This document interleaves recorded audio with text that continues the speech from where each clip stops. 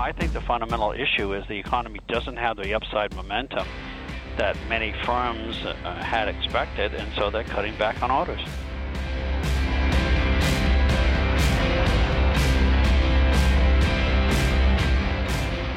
Hello and welcome to Planet Money. I'm Jacob Goldstein. And I'm Alex Bloomberg, joining you virtually over the line from San Francisco. I'm in the booth out here. Today is Tuesday, August 2nd, and that was Chief Economist of Wells Fargo Securities, you heard at the top, John Sylvia, talking about weak growth in manufacturing. Today on the show, mystery office buildings in a tiny town in Texas, and how the patent system, at least when it comes to software and the internet, is possibly doing the opposite of what it was intended to do. Last week, Alex, you and Laura Seidel, an NPR reporter based in the Bay Area, you guys did these big stories on This American Life and All Things Considered about how the patent system has really broken down in the software business. Our podcast today is a follow-up to those stories. We will play a few clips from the This American Life story, but we're also going to hear from a few people who we haven't heard from before, and they'll explain why this broken system is such a problem and how much it's costing America. But first, the indicator from, well, you, Jacob Goldstein. Today's Planet Money indicator, Alex, is 0.4%. The U.S. economy grew at an annual rate of just 0.4% in the first 3 months of this year. That's according to numbers the government released just a few days ago. This is terrifyingly slow economic growth, and it's much slower than what earlier estimates had suggested. And this number is for GDP, gross domestic product, which is the country's total economic output. And GDP seems like this big abstract thing, but one way to think about it is how much our country earns. And this is really essential when you hear about things like what we've been hearing about constantly, the national debt. GDP growth is by far the most pleasant way to get out of debt trouble. Just think if you have a massive credit card bill, you can either cut back on your spending, or if you get a huge raise at work, it's much easier to pay off the bill. So when our GDP is growing, it's like the country is getting a big raise at work. And the more your economy grows, the less you have to cut spending or raise taxes to deal with your debt. And Alex, I should say we're recording this at about 2 o'clock in the afternoon, East Coast time on Tuesday. The Senate has just passed this big debt ceiling increase. And yeah, it's a big deal that the U.S. is not going to default on its debt. But I have to say, I think these GDP numbers, they came out on Friday, they would have gotten a lot more attention if all of this whole debt ceiling show hadn't have been going on in Washington. You know, they showed that GDP growth in the first quarter was much lower than expected. The preliminary number for the next 3 months was higher, but still quite low. And overall, when you look at the big picture, it looks like economic growth this year is even slower than it was last year. And last year it wasn't all that hot. Exactly. Like the recovery was already weak, and now it's even weaker. All right. Well, thanks, Jacob, for telling it like it is. All right, Alex, let's get to the show. All right. Patents. They are so foundational to the American system that the idea is in the Constitution, right there in Article 1.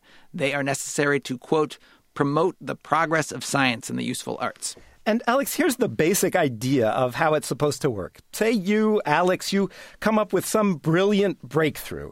Happens every day. It happens every day, and every day you go to the patent office, you get your patent, and anybody who wants to use your idea for the next 20 years, they have to pay you a fee.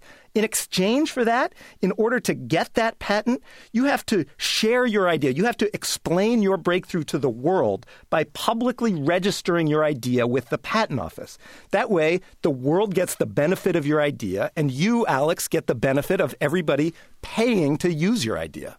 Win-win. It is what it's what the founding fathers were all about. They gave business seminars in their spare time. Exactly. The problem is, what we're going to be talking about today, a lot of people say that this system, the patent system, when it comes to software and the internet, is broken. And the people who make this claim the most, the people who complain the loudest about the patent system in software, are the very people you would think would be profiting from software patents, software engineers. In polls, as many as 80% of computer programmers say the patent system hinders innovation in software. And so we're going to play you this clip from This American Life story that I did with NPR reporter Laura Seidel. This is one of the computer programmers we talked to in the story. The clip is under a minute long. I have to say I actually worked on a whole bunch of patents in my career over the years, and I have to say that every single patent is nothing but crap. This is Stefan Brunner, a programmer. He said something we heard from a lot of software engineers. His software patents don't even make sense to him. I can't tell you for the hell of it what they're actually supposed to do and because I did not. The company said, we have to do a patent on this, and then they sent in a lawyer, and they basically, you basically say, yeah, that's probably right, that's probably wrong, and they just like write something that makes no sense. And I personally, when I look at them, I'm not proud at all, because most of them, again, it's just like mumbo-jumbo, which nobody understands, and which makes no sense from an engineering standpoint whatsoever. Let's call it the mumbo-jumbo problem. It's connected to this larger problem, which is that software patents can be very broad. Some of the patents we looked at when we were doing our reporting, they seem to cover almost everything that people do on the internet. And Alex, if you have a patent that broad, if you have a patent that covers almost everything people do on the internet, you can go out and start suing internet companies left and right. And in fact, just in the past few months, there have been some really high-profile cases where this is exactly what's happening. And you and Laura focused on one of these really broad patents. Right. This patent was issued in 1998, and it changed hands a bunch of times since then. Patents, we should remind people, are property. You can buy them and sell them just like you can buy and sell a piece of land. And this particular patent that we looked at in the story ended up in the hands of a company called Oasis Research, which used the patent to sue over a dozen tech companies. And the thing about Oasis Research, we couldn't talk to anyone from the company. They didn't answer the phone. We couldn't find out who owned the company, what they made or sold, whether or not they even had any employees. The one detail that was available was an address. And I'm going to play you another short clip where Laura and I actually went to that address. It was in Marshall, Texas. Our guide was a local lawyer there named Michael Smith, and he took us to the address, 104 East Houston Street, Suite 190. And here we go, Suite 190, Oasis Research, LLC. It was late morning on a weekday, not a holiday, but the door was locked. Through the crack underneath, you could see there were no lights on inside. Marshall is a very small town, 24,000 people. Michael was born and raised here, so we started quizzing him about Oasis. Does it have any employees that you know about? Not that I know of.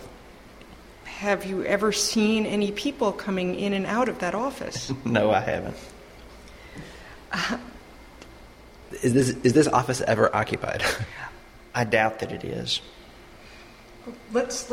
If you don't mind, I'm going to knock on the door and just see if there's anyone here today. I know this is kind of a cliche at this point, knocking on the door of the suspected fake office. Nothing. But we'd flown a long way. But I will say, standing in that corridor was eerie. All the other doors looked exactly the same, locked, nameplates over the door, no light coming out. It was a corridor of silent, empty offices. Right next door to Software Rights Archive, Bulletproof Technology of Texas, Jellyfish Technology of Texas, and a couple others that I recognize as plaintiffs in cases that we're involved in here. Are there a lot of companies like this here in East Texas? Yes. And we're standing in a whole corridor of them, it seems like. Yes, this would be ground zero, yes. Okay, it's me, Alex, back on the podcast again. As evidenced by the fact that we no longer have the super high-tension This American Life soundtrack underneath our voices. No, this is Planet Money, baby. It's all us, raw. Yeah. So, Jacob, what we found in that corridor with the music playing was that a lot of those companies in that corridor were exactly like Oasis Research. And the technical term for them is a non-practicing entity, or NPE. They're companies that don't make any products. They don't have employees, as far as we could tell. Their only business is suing companies for patent infringement. And Alex, on the This American Life episode, you and Laura dug deeply into the secrets of this patent. If you're listening to the podcast now and you haven't heard that show, you should go listen to it. But for the rest of this podcast today, we're going to hear from two people who you and Laura talked to, Alex, but who were not on This American Life, who were not on All Things Considered. And these are people who've spent a long time figuring out the cost of these NPEs in Marshall, Texas, and around the country. And these guys say these NPEs are really affecting the high-tech industry and are ultimately hurting innovation in America. And just to give you some numbers here, there are 2,000 patent infringement cases happening in the Eastern District of Texas alone. That's where Marshall is, For complicated historical reasons, Marshall is one of the leading court districts when it comes to patent infringement. But there are thousands more cases in other districts around the country, like California is a big one, Delaware is a big one. And patent infringement lawsuits are on the rise. Between 2004 and 2009, they were up 70% in the technology and internet sector. And the first guy we're going to hear from now is named Jim Bessen. He's an entrepreneur and a lecturer at Boston University School of Law, and he's worked with a lot of economists to study this stuff. And Bessen told me and Laura, there are industries where the patent idea works well. In the words of the Constitution, it does promote the progress of science and the useful arts. For the chemical and pharmaceutical industries, the patent system is promoting the progress. It's providing benefits that far exceed the risks of litigation. For most other industries, and in particular for software-related industries, we're finding the reverse, that beginning in the mid-90s, the rates of litigation started soaring. About 1% of chemical patents get involved in a lawsuit, chemicals or pharmaceuticals. If you look at a software patent, they're 4 or 5 times as likely to be involved in a lawsuit. Well, so what's going on there? Well, you have these patents that have very vague boundaries. People want them to be vague because they can be interpreted more broadly. But, of course, that leads to uncertainty, unpredictability, and that leads to lawsuits. So it is serving as a disincentive. It's not blocking innovation. It's not preventing innovation, but it's discouraging innovation. Bessen wanted to measure this. What is the impact of software patents on innovation? If it's discouraging them, how much? So he teamed up with a Nobel Prize-winning economist, Eric Maskin. Now, the problem with trying to measure something like this, how have software patents affected innovation, you need a control group. You need a universe without patents that you can compare to the universe we live in with software patents. And then you see which universe has cooler iPhones or whatever. Now, unfortunately, creating a parallel universe is still beyond the reach of the economics profession. But Eric Maskin discovered that staying in our own current universe, there is a way around this problem just by looking back in history. There's an interesting natural experiment. We went from a negligible number of software patents per year to about 20,000 a year by the mid-1990s and an exponential increase since then. So the way it was, until the mid-90s, there weren't a lot of software patents issued because the patent office tended not to issue them. For decades, the patent office considered software to be like language. Software programs were like books or articles. You could copyright them. You could still protect them. You just couldn't patent them. They weren't inventions. But then a series of court decisions changed all that and made software patents much more common. So Maskin figured if patents are supposed to protect ideas and encourage companies to spend more on innovation, you'd think that in this era when we have more patents on software, we would also see companies in the industry pouring more money into innovation. You'd expect to see them spending more on research and development. But the interesting thing is that increase in intellectual property was not accompanied by a corresponding increase in innovation. If software patents were really doing their job, you would expect that they would encourage more innovation, and they didn't. In fact, there's evidence suggesting just the opposite. A lot of people would look at Silicon Valley and look at the technology world and say, how could you possibly say there's any shortage of innovation? Look at how much is happening. Look at Android and the iPhone and all of that. You're crazy. What's wrong? Well, it's always a matter of doing the thought experiment. What would have happened had something been different? Sure, we have a lot of innovation today, and let's be thankful for that. But the natural experiments that have been conducted in the last 30 years suggest that we might have even more if intellectual property protection were relaxed a bit. And you can see this phenomenon in action, how money that might have been used for R&D is being diverted away from it into patents. Recently, the bankrupt tech company Nortel put its 6,000 patents up for auction as part of a liquidation. A bidding war broke out for those patents between the Silicon Valley powerhouses, and Google, one of the bidders, said in press accounts that it wanted the patents purely to defend itself against lawsuits. Alex, just to be clear here, so Google, they bid billions of dollars for this patent portfolio, and they wanted these patents not to make their search engine better or to make Gmail better or anything like that. They wanted the patents so they don't get sued. And what this is a sign of is this patent arms race that is going on in Silicon Valley right now, where the weapons are patents. Alex, on the show, you called this mutually assured destruction. You know, a company with a lot of patents can say, you sue me with your patents, I'll sue you back with mine.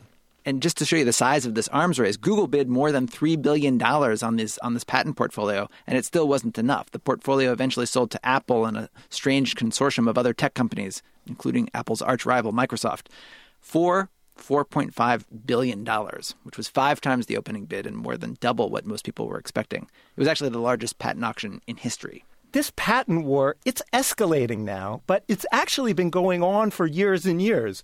Jim Besson wanted to know, what was the long-term price tag of this war? There's a technique called a stock market event study.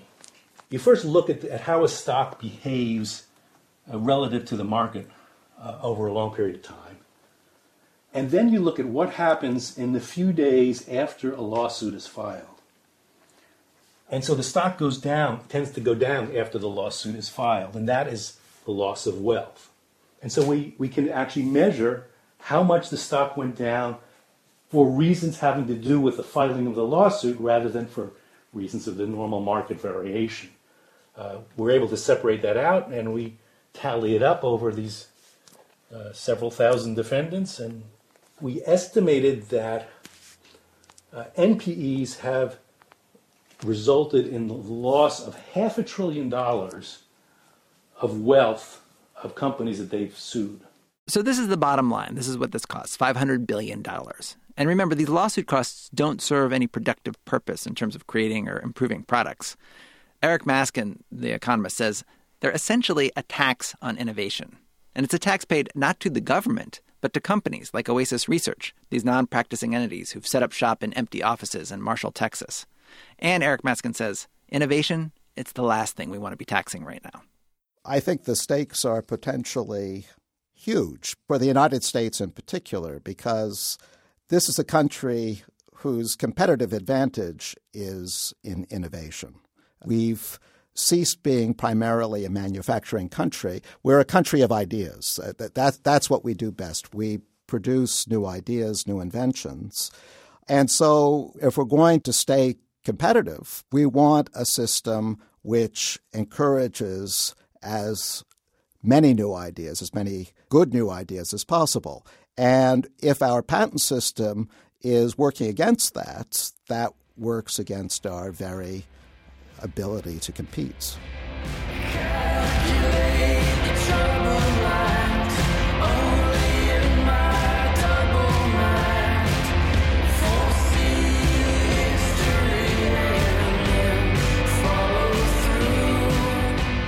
We'll link to the studies we talked about on the podcast today on the blog. We'll also have links to the stories you guys did on This American Life and All Things Considered. The blog, of course, npr.org/money.